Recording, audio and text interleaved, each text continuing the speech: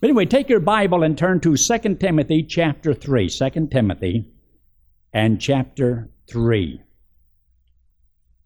2 Timothy chapter 3. And look there in verse 16.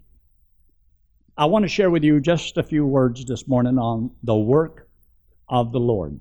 The work of the Lord. The work of the Lord means just what it says. It's work. It's not always a piece of cake, but it's work. It's diligence. And the Bible says that once you and I trust Christ as our Savior, we are His children. So God has given to us something to help us. And if you'll see there in verse 15, 2 Timothy chapter 3, look in verse 15. And that from a child, thou hast known the Holy Scriptures. I believe that it is the will of God for parents to see that their children learn the Scripture at an early age. The earlier, the better. Because as you get older, it's more difficult for us to be taught, to be trained. They say you can't teach an old dog new tricks. Well, I'm not referring to you as that. I'm just saying that the older we get, the harder it is for us to adjust to new truth, to learn other things. We become set in our ways. We become hard-headed. We don't want anybody telling us what we can and cannot do. But while a child's heart is soft and tender and pliable, teachable, that's the time to reach them and to train them in what the Word of God says. And get what he says here. And that from a child thou hast known the Holy Scriptures, which are able to make thee wise unto salvation. You see, they need to be wise enough to understand and put their faith, their trust in Jesus Christ as their Savior as early as possible. That's one of the greatest responsibilities that a parent can ever have. And so that's why the whole family that loves that little child is supposed to do whatever they can to help and challenge that, and to make sure they say and do nothing in their testimony that would cause a little child to stumble. Because God says not to offend one of these little ones. And then he says here in verse 16, all Scripture, Old Testament, New Testament, is given by inspiration of God. That means it's God-breathed. That means that men wrote as the Holy Spirit guided them and moved them. A man didn't sit down and said, I think I'll write me a book. They wrote what God told them to write. And so he says, all Scripture is given by inspiration of God and get what the Scriptures are good for. This is why you come to Sunday school and Sunday morning or Sunday night, Wednesday night. Whenever you can study the Scriptures, approach the Scriptures as you understand, this is the Word of God. This is God's mind on everything that I need to know about life. I will study this book. And it says, and is profitable for doctrine. That's to teach you what is right. It's what's right. It's the basic Bible teachings found in the Word of God. For reproof. It means to help you to see, understand, to discern what's wrong. So that as you read the Scriptures, there's things that will rebuke you on as you study that you know you're not right between you and God. The Word of God is like a mirror that you see yourself. And without the Word of God, you really don't see yourself. So he says, it's profitable for doctrine. It's profitable for reproof. It's profitable for corrections. In other words, how it ought to be, how to correct a problem in your life. This is why you need to learn to study the Word of God. God created you and I, put us into this world. And God gave us His Word so that we'll know how to live in the world. And so how to make something right when you've done something wrong. And see, God says if we confess our sins, He is faithful and just to forgive us of our sins and to cleanse us from all unrighteousness. Now, this is what God wants to do with every believer. This is why, though, we study the Word of God, so that we can know and understand. He says, for instruction in righteousness. In other words, it teaches us about things that are right. how to do the right thing. Did you know that by studying the Word of God, you can understand that you have an old sinful nature? And you know you have a new nature that's born of God. And that you have within you the elements of a battle that'll never end this side of eternity. You're going to always be battling because you have an old sinful nature and you have a new one that came from the Lord when you trusted Christ as your Savior. And so the battle is on. And God's Word gives us the instructions on how to be the man of God. Now, the only thing that lies between a child of God in verse 15 and the man of God in verse 17 is the Word of God in between. So, from a child to an adult, a strong, spiritual, godly individual, the only way you can ever become that is with the Word of God. Take away the Word of God and you will be a babe in Christ or a child of God, yes, all your life. But you'll never be the man of God or the woman of God that God intended. And it means that you'll never be able to experience the things that can happen to a person who learns how to walk with God. You'll always hear about it, but it won't be part of your life. If you eliminate the most powerful thing to change your life, the Word of God changes you. See, once you trust Christ as Savior, yes, you're born into His family, you have eternal life. But that doesn't transform your life. It's only imparting of spiritual life. It's after you apply the Word of God and studying the Word of God that your life can be changed from what it was to what God wants it to be. So he says here in verse 17, that the man of God may be perfect or mature, complete, truly furnished unto all good works. So the Word of God is given to you and I so that we can do the work of the Lord. When you're limited in knowledge, you're limited in ministry. And you can always have the desire to do more, but because you lack the knowledge, you don't know how to do it. For example, years ago, especially up there in Georgia and Alabama and Tennessee and Carolinas, the old-time preachers used to think there was two kinds of preachers. The kind that's called and the kind that's educated. If you're called of God, you don't need no education. You just get up there and you open your mouth and let her fly. And the Lord will speak through you. And then there's the other kind that gets educated. Well, this one old-timer, he says, I'm glad I'm ignorant. The other man says, bless him, Lord. He has a lot to be thankful for. But believe it or not, a God-called man can be educated. God wants a man of God, every person, every child of God, to grow up to be spiritually mature, able to handle adult responsibilities. Now, look there in 2 Timothy chapter 2. Look in verse 15. Verse 15. And verse 15 says, study to show off. No, excuse me. Study to show thyself approved unto God. In other words, God is looking for somebody who is fit for the ministry, fit to serve, fit to teach, fit to be a deacon, fit to be an elder, fit to be a pastor or a missionary, fit to be the right kind of a husband, fit to be the right kind of a wife. Fit means you're prepared. You're able to do what God wants you to do. So he says, study to show thyself approved unto God.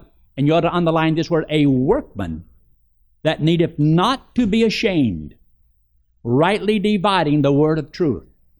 Now, when you know what the Word of God says, with one swift move, you can be able to rightly discern the Word of God. But when you don't, you just hack it to death. And a lot of God's people can hack it all over the place and never know what they really believe. You don't know the Bible because of how many times you've been through it. Does the Bible has it been through you? You don't know the Bible until the Bible controls your life. It's not because you can memorize 1,000 verses. Not because you can quote every book in the Bible. That's not knowing the Bible. Those things are important and you need to know them. It's good. But until this book controls your life, you won't know this book because you still haven't experienced it by living it. Like I say, it becomes precious to you, real to you, because you know it's true.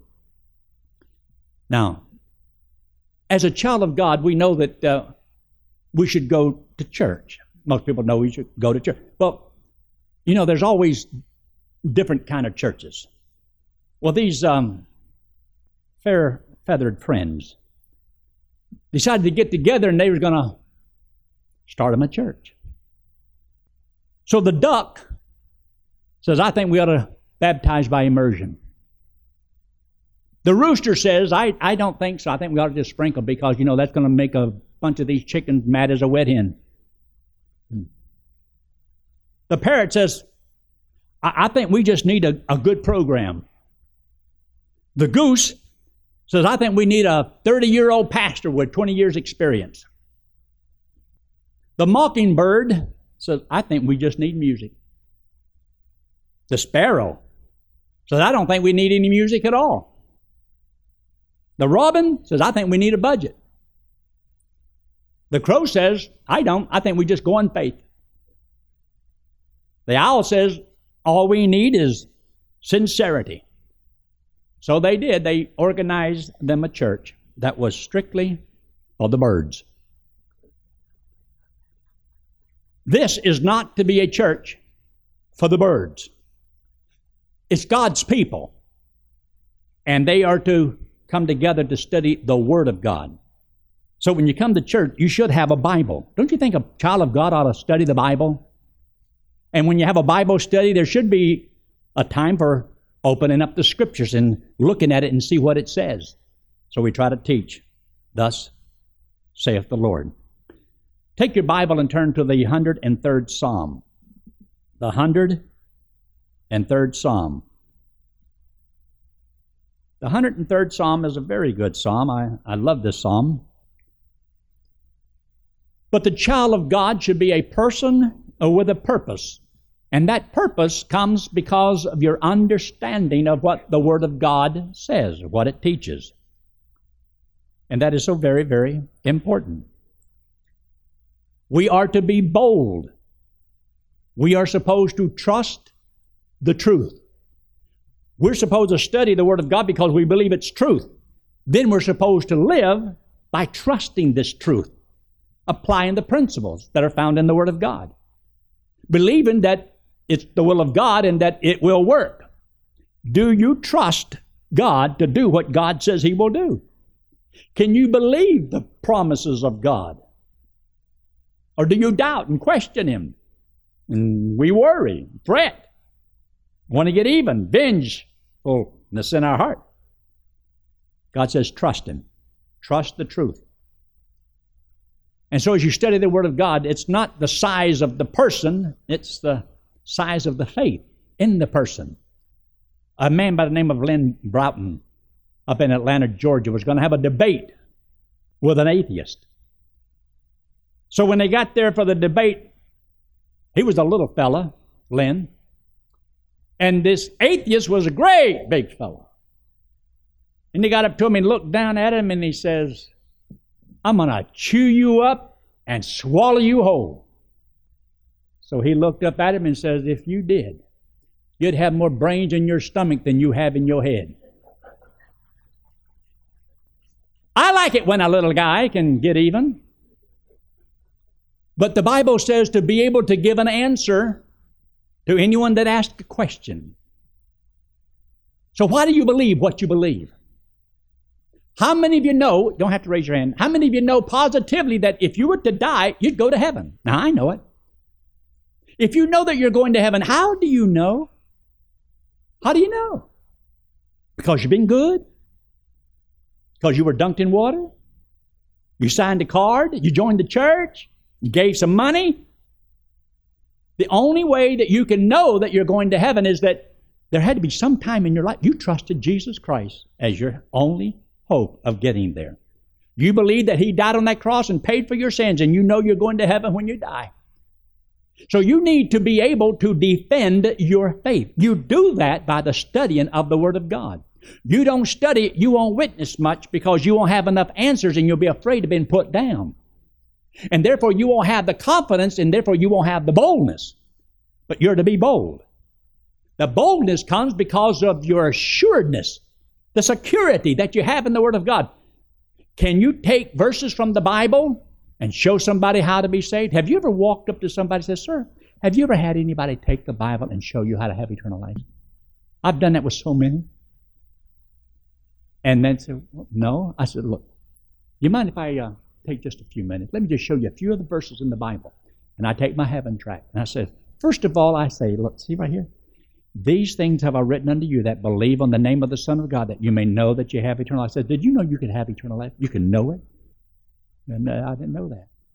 I said, let me show you right here. This is another one of my favorite verses. Two of my favorite verses in the Bible. Ephesians 2:8 and 9. "For by grace are ye saved through faith, that not of yourselves. It is the gift of God, not of works, lest any man should boast." But you got to find the tool that works for you. You got to find a way that you can do it. There is a way. You just have to find it. And your concern and compassion will force you to find a way. But to say, "Well, I just don't know what to say," that won't hold up. You find a way. But you do it. Because God says every child of God is going to give an account to God someday for this little period of time He gave us to live. Now, it might be different if you was born in some other country and nobody ever talked to you, or if you trusted Christ as Savior and you didn't have a Bible. But we live in America where all of us can have a Bible. And if you don't have one, steal one out of the church pews in. I probably shouldn't have said that. We'll probably have to replace about 20 Bibles now. But you can have a Bible. But I want you to see the importance of doing this, serving the Lord. I always remember, God not only wants us to be bold, but at the same time, be humble. To learn to wait on God, to see what God will do. Knowing you got to depend on Him. Like this little boy, he went with his mom to the grocery store. And she was at the counter, and the little boy was just staring at that great big old bowl of cherries. Oh, those cherries look so good.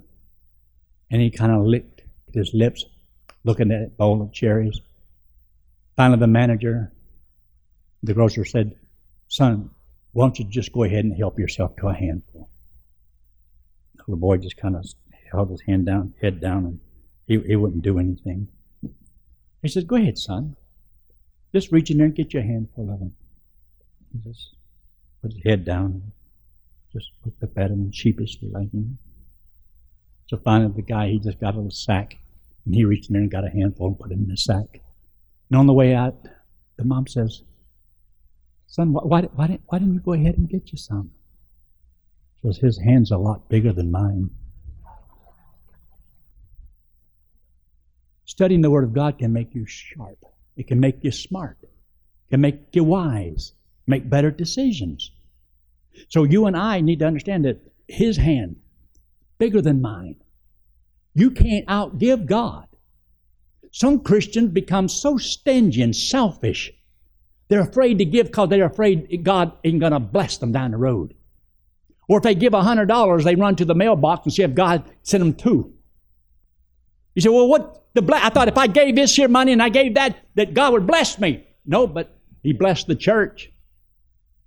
The church was blessed. And the church won't be blessed if you become stingy. Because then there will be no support of God's work, and there won't be no missionaries, there won't be no radio broadcasts. Thank the Lord for those who do believe that their support of God's work is worth it, whether God sends them that check in the mail or He doesn't. I don't believe in the gospel of health and wealth philosophy. I believe that you can support God's work and give and sacrifice and lose everything you have. I don't promise anybody God's going to take care of this and take care of that. I just believe that if you do what you're supposed to do, there's a day coming when God will make it worthwhile. I can't promise you anything here. You can suffer here, and you can lose a lot of things. You can lose your job, you can lose your health, you can lose your property, you can lose everything in this life. Nothing down here is secure. That's why you do what you can, while you can, with what you have, where you are. And God will bless. Look here in the 103rd Psalm. The 103rd Psalm. He says, "Bless the Lord, O my soul, and all that is within me. Bless His holy name. Bless the Lord, O my soul, and forget not all His benefits." You know, as we get older, and sometimes we get insurance policies, we want to know what the benefits are, who's the beneficiary. Or when you get old enough to become on Social Security, well, what your benefits are, or Medicaid, or Medicare, or Mendicare, you just try to study to find out what do you have? What's your benefits? Well, if it gets too tight, they'll cut them out. Oh, they don't lower your payments. They just cut out the benefits. But God says you and I ought to be thankful to the Lord for all His benefits. Do you realize that serving God, there's so many benefits that you can't name them all?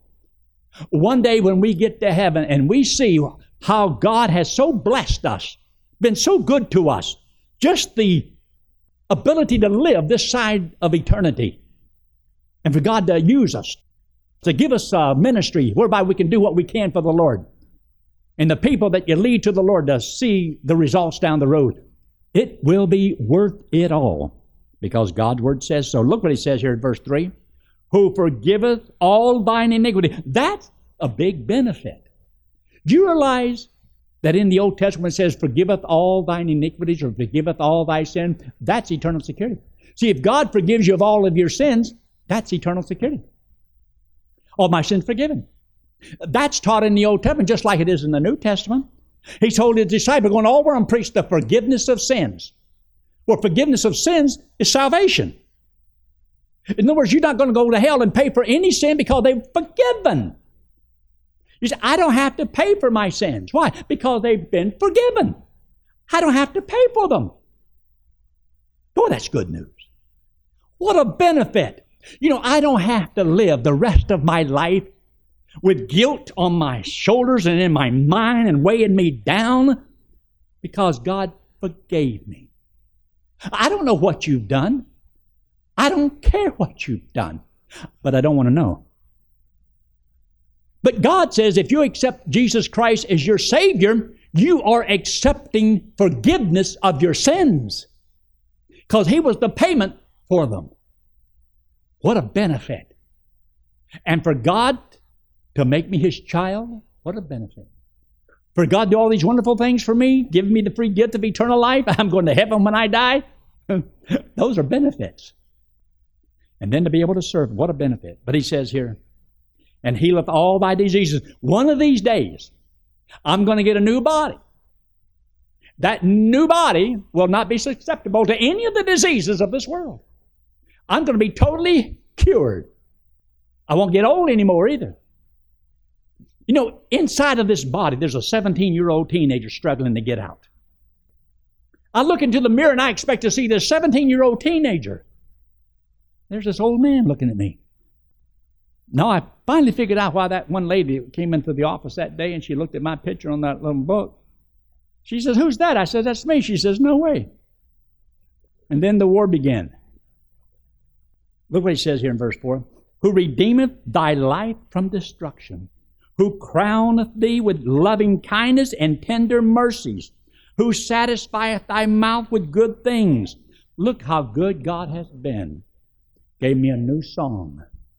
Gave me a new birth. Gave me a new life. God did all of these wonderful things. "Bless the Lord, O my soul, and forget not all His benefits." Look what He says in verse 8. And this is why we should be humble and dependent upon the Lord, because God's been so good to us. "The Lord is merciful and gracious, slow to anger and plenteous in mercy. He will not always chide, neither will He keep His anger forever. He hath not dealt with us after our sins, nor rewarded us according to our iniquities, because if he had, we'd have gone to hell. For as the heaven is high above the earth, so great is his mercy toward them that fear him. As far as the east is from the west, so far hath he removed our transgressions from us. Like as a father pitieth or has compassion upon his children, so the Lord pitieth them that fear him, has compassion upon him. He knows, in verse 14, our frame. He remembers that we're just dust. We're just a man. We're going to pass away one of these days. But aren't you glad that somebody came your way and explained the gospel, and you heard it, and you trusted Christ as your Savior? God did that. God did that. And to be thankful to the Lord for all that he has done. Turn in your Bible to the book of Romans in chapter 12. The book of Romans and chapter 12. You see, when you have pride, there's a way of God bringing you down. And if you have humility, there's a way of God bringing you up. And a friend of mine, Dr. Curtis Hudson, preacher one time, and he told a story how that when he was preaching that he was talking about Jesus coming back again. Jesus is coming. Come, for all things are ready. But he couldn't remember his next point. So he thought, I'll just repeat the last one until it comes to me. Behold, I come. Well, it sounded good, and people thought, amen, amen, all over, But he still couldn't remember his next point. So he says, behold, I come. Said it a little bit stronger, more forcefully, and more amens. Third time he says, behold, I come. But he went too far over the pulpit, and it knocked it down, and he rolled over the top of it, and he wound up in the lap of the lady sitting on the front row. And as later he says, ma'am, I am so sorry. I am so sorry. I am so sorry. She said, apologize for nothing. You told me 3 times you were coming. But there's always something that can, pull you down off your little perch if you think you get too big and heady and, high-minded. But in the book of Romans and chapter 12, Romans chapter 12, you and I are supposed to have persistence with patience. Persist in the will of God, but patient. I've done a lot of weddings. And this one preacher was conducting a wedding. Usually whenever I get ready to move on in the wedding, after I've said a few opening remarks, I say, if you two have joined together for the purpose of being joined together in holy matrimony, you'll please signify your intentions by uniting your hands together. And then he put the hands together. But some preachers, they say, if you would like to be joined together in holy matrimony, you'll please signify your intent by clasping your hands. Well, the young boy, he didn't know what the preacher said. He thought he said, clap your hands. So he started clapping his hands. Well, the wife looked at him and she started clapping her hands. So they're both standing there in front of the preacher and they're clapping their hands. Well, everybody in the whole congregation, they all joined in. Everybody was clapping their hands. It just shows you how sometimes you can know if you're not clearly understood, people don't get the right message. That's why when we study the Word of God, we're supposed to find out exactly what He said. Because a lot of people are running, but they haven't got the message right yet. So there's a problem. For example, some people, you don't know if they're really working or not. They're there. You ever seen people that are on the job, but you don't know if they're working or not? And I had a friend of mine, his name Bob Daly. He says, now, when they had the union job, and he's retired now, he said, but they had this one guy, he had a pipe in his hand. And he walked around the yard all day long. Never did any work. He just carried this pipe in his hand. Nobody ever asked him about that pipe, but he never did any work, but he got full pay, and all he did was walk around carrying that pipe in his hands. You know Christians like that? They give the appearance of work, but they never accomplish anything. This one employer, he says to his employee, he says, do you ever do anything fast? He says, yes, sir, I get tired fast. Some people you can't win. It doesn't matter. But look here in Romans in chapter 12. Look in verse 1. He says, I beseech you, therefore, brethren, by the mercies of God, that ye present your bodies. Just like Mary and Joseph, they took Jesus and they presented Jesus, accepting the responsibility to honor God and what God wants. You and I are supposed to take our bodies and present our bodies as a living sacrifice to God. That means that you recognize that my body does not belong to me. My body belongs to God. Therefore, what you do with this body is very, very important, and you and I will give an account to the Lord for what we did while we were in the body. One of these days, we're going to move out of this body, and we're going to give an account to the Lord. But until then, why should I yield or present my body to the Lord? I don't do that to go to heaven, because I'm going to heaven. I already have eternal life. I'm going to heaven when I die. But he says, which is be holy, acceptable unto God, your reasonable service. It's just a reasonable thing. And he says in verse 2, be not conformed to this world, but be ye transformed by the renewing of your mind. And you cannot transform your life without the renewing of the mind. So you take the divine, inspired Word of God and put it into your mind so that you can discern right from wrong, so that you'll know and understand the will of God. And God said He will bless you because of that. Look in 1 Corinthians in chapter 15. 1 Corinthians in chapter 15. This is a very, very good verse. I've used it a lot of times, and I guess I'll keep using it because it has really helped me to understand how I'm supposed to think. So 1 Corinthians 15, look at verse 58. Therefore, my beloved brethren, this is on page 1228 in an old Scofield Reference Bible or one of the church Bibles you stole. No, just verse 58. Therefore, my beloved brethren, be ye steadfast, unmovable, always abounding in the work of the Lord. In the work of the Lord. So it is God's will that all of God's children be involved in the work of the Lord. And the work of the Lord is the purpose of the church that comes together so we can work together and help each other and to pray for one another, to rebuke one another, encourage and all those things, because it's the work of the Lord. Is the work of the Lord something that's in vain? Don't need to do it? Look what he says. Always abounding in the work of the Lord, for as much as you know, your labor is not in vain in the Lord. It's not in vain. Do it because God says so. Now, all of what you accomplish for the rest of your life depends upon, do you believe that according to 2 Timothy chapter 3, verse 16, all Scripture is given by inspiration of God and is profitable for doctrine, for reproof and correction and so forth, instruction in righteousness, that the man of God may be complete, truly furnished unto all good work. Do you believe that? To study the Word of God, that you may not be ashamed, a workman that needeth not to be ashamed, a workman. Not just to say, look, I can quote the Bible.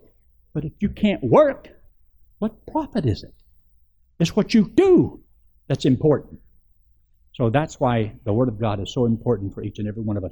Let me give you this one other verse before we close here. Look in 1 Corinthians in chapter 9. 1 Corinthians in chapter 9. 1 Corinthians chapter 9. Really, I have two verses that I want to show you. Oh, one of them's right here. 1 Corinthians chapter 9, look there in verse 1. The Apostle Paul says, am I not an apostle? Am I not free? Have I not seen Jesus Christ our Lord? And you ought to underline this phrase in that verse. Are not ye my work in the Lord? The work of the Lord is people. The work of the Lord is people. Can you figure out how you could serve the Lord without people? Would be the value of it. What are you doing? The work of the Lord is people. And so he says here, ye are my work in the Lord. In other words, my work for God is you. We're always working on somebody. That means we're still unfinished. We're not complete yet. And so we are studying the Word of God, the perfect Word of God, so that we can work on one another, to help one another, feed each other the right, to be the right kind of a testimony and so forth, and not to be a stumbling block for people to stumble over the habits in our life or anything that's wrong. We do what's right. But I love that verse. Are not ye my work in the Lord? Take your Bible now and look over there in the book of 1 Thessalonians chapter 2. 1 Thessalonians and chapter 2. And you'll notice here in verse 18. 1 Thessalonians chapter 2 and verse 18. Wherefore we would have come unto you, even I, Paul, once and again, but Satan hindered us. Have you ever done anything and Satan hindered you? Yeah, he hinders you. He's always working and trying to hinder you from doing what God wants you to do. Paul had that problem. You're going to have that problem. There's always something. I've always noticed that people from Monday through Saturday can feel great, go to work all the way, but Sunday morning they get sick. They get sick on Sunday morning. You say, what do they got? The Sundayitis. It's the new disease that came out with. I don't even know if there's a shot for it. But they get a bad case of Sundayitis and have to stay in bed. They can feel great, but now, as soon as church service is over, they start feeling better. But 1 Thessalonians in chapter 2, look what he says here in verse 19. For what is our hope, or joy, or crown of rejoicing? What is my hope? He says, are not even ye in the presence of our Lord Jesus Christ at His coming? What is going to be my joy, my hope, my crown of rejoicing? What is all of that?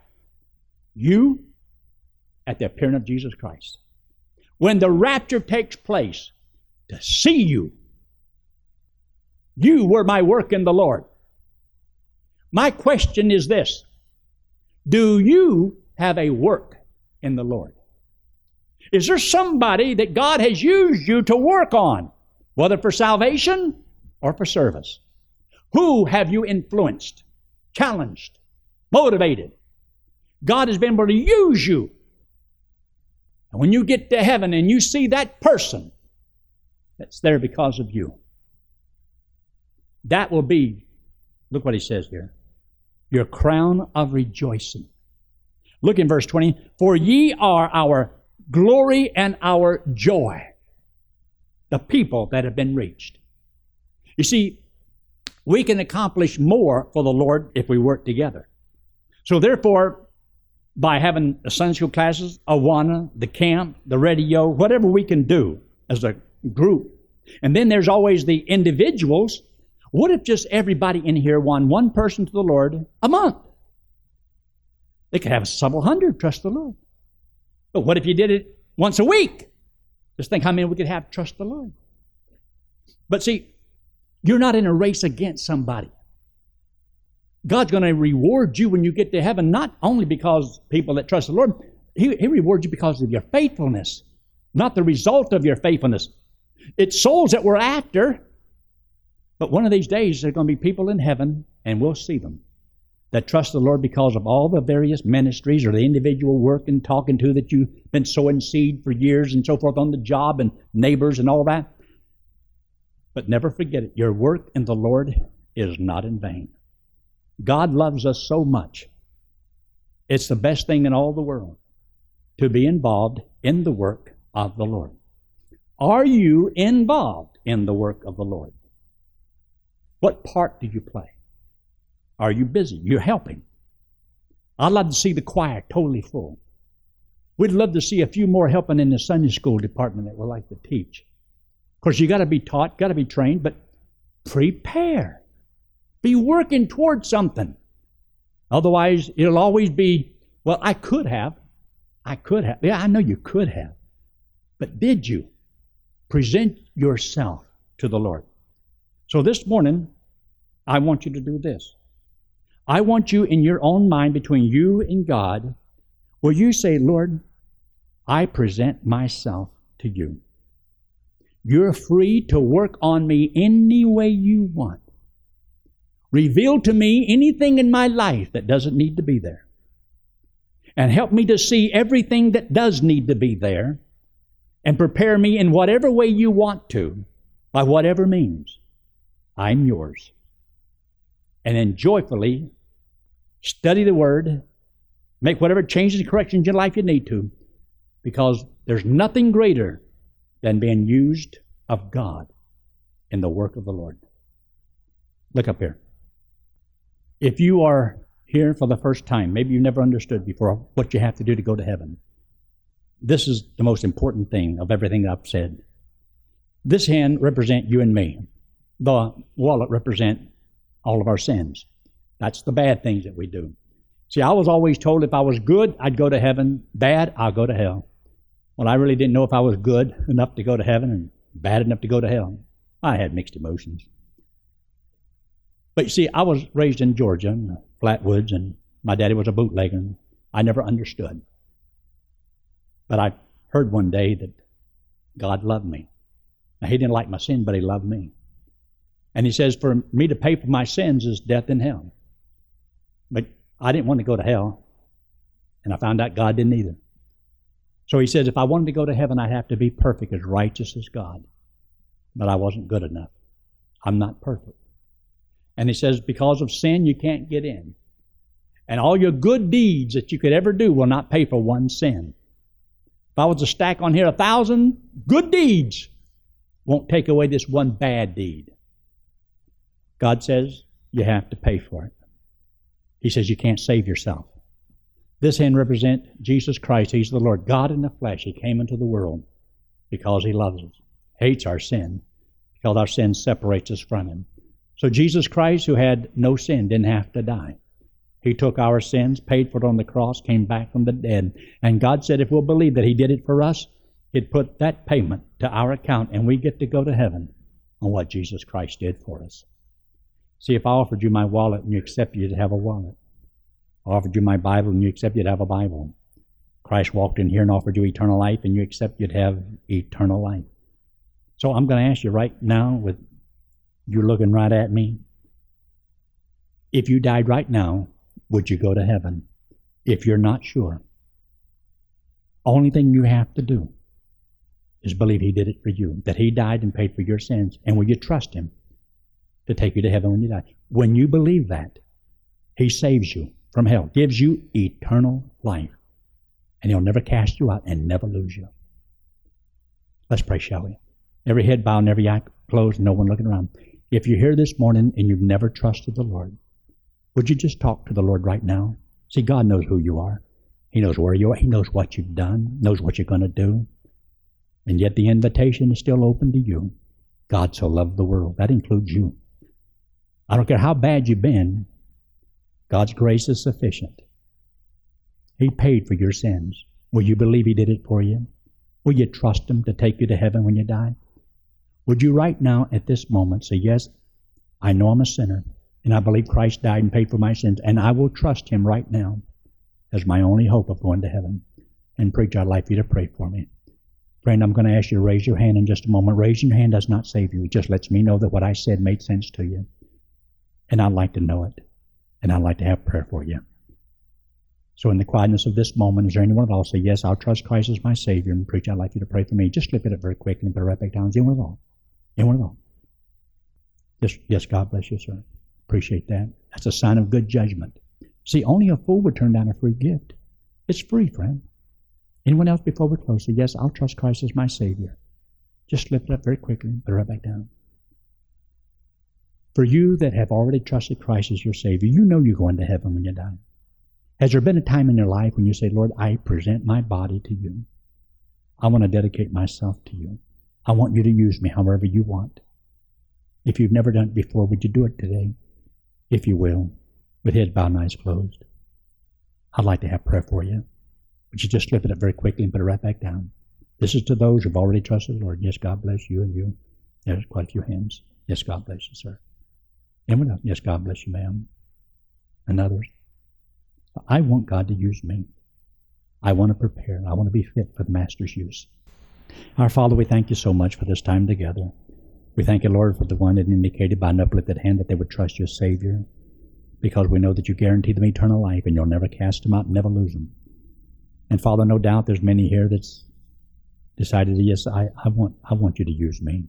They may not raise the hand, but there'll be a quiet, slow-moving dedication of courage applied in their life. Maybe never say anything to anybody, but the change will slowly take place because they'll begin to walk with you, and we thank you for them. Bless each one. In Christ's name we pray. Amen.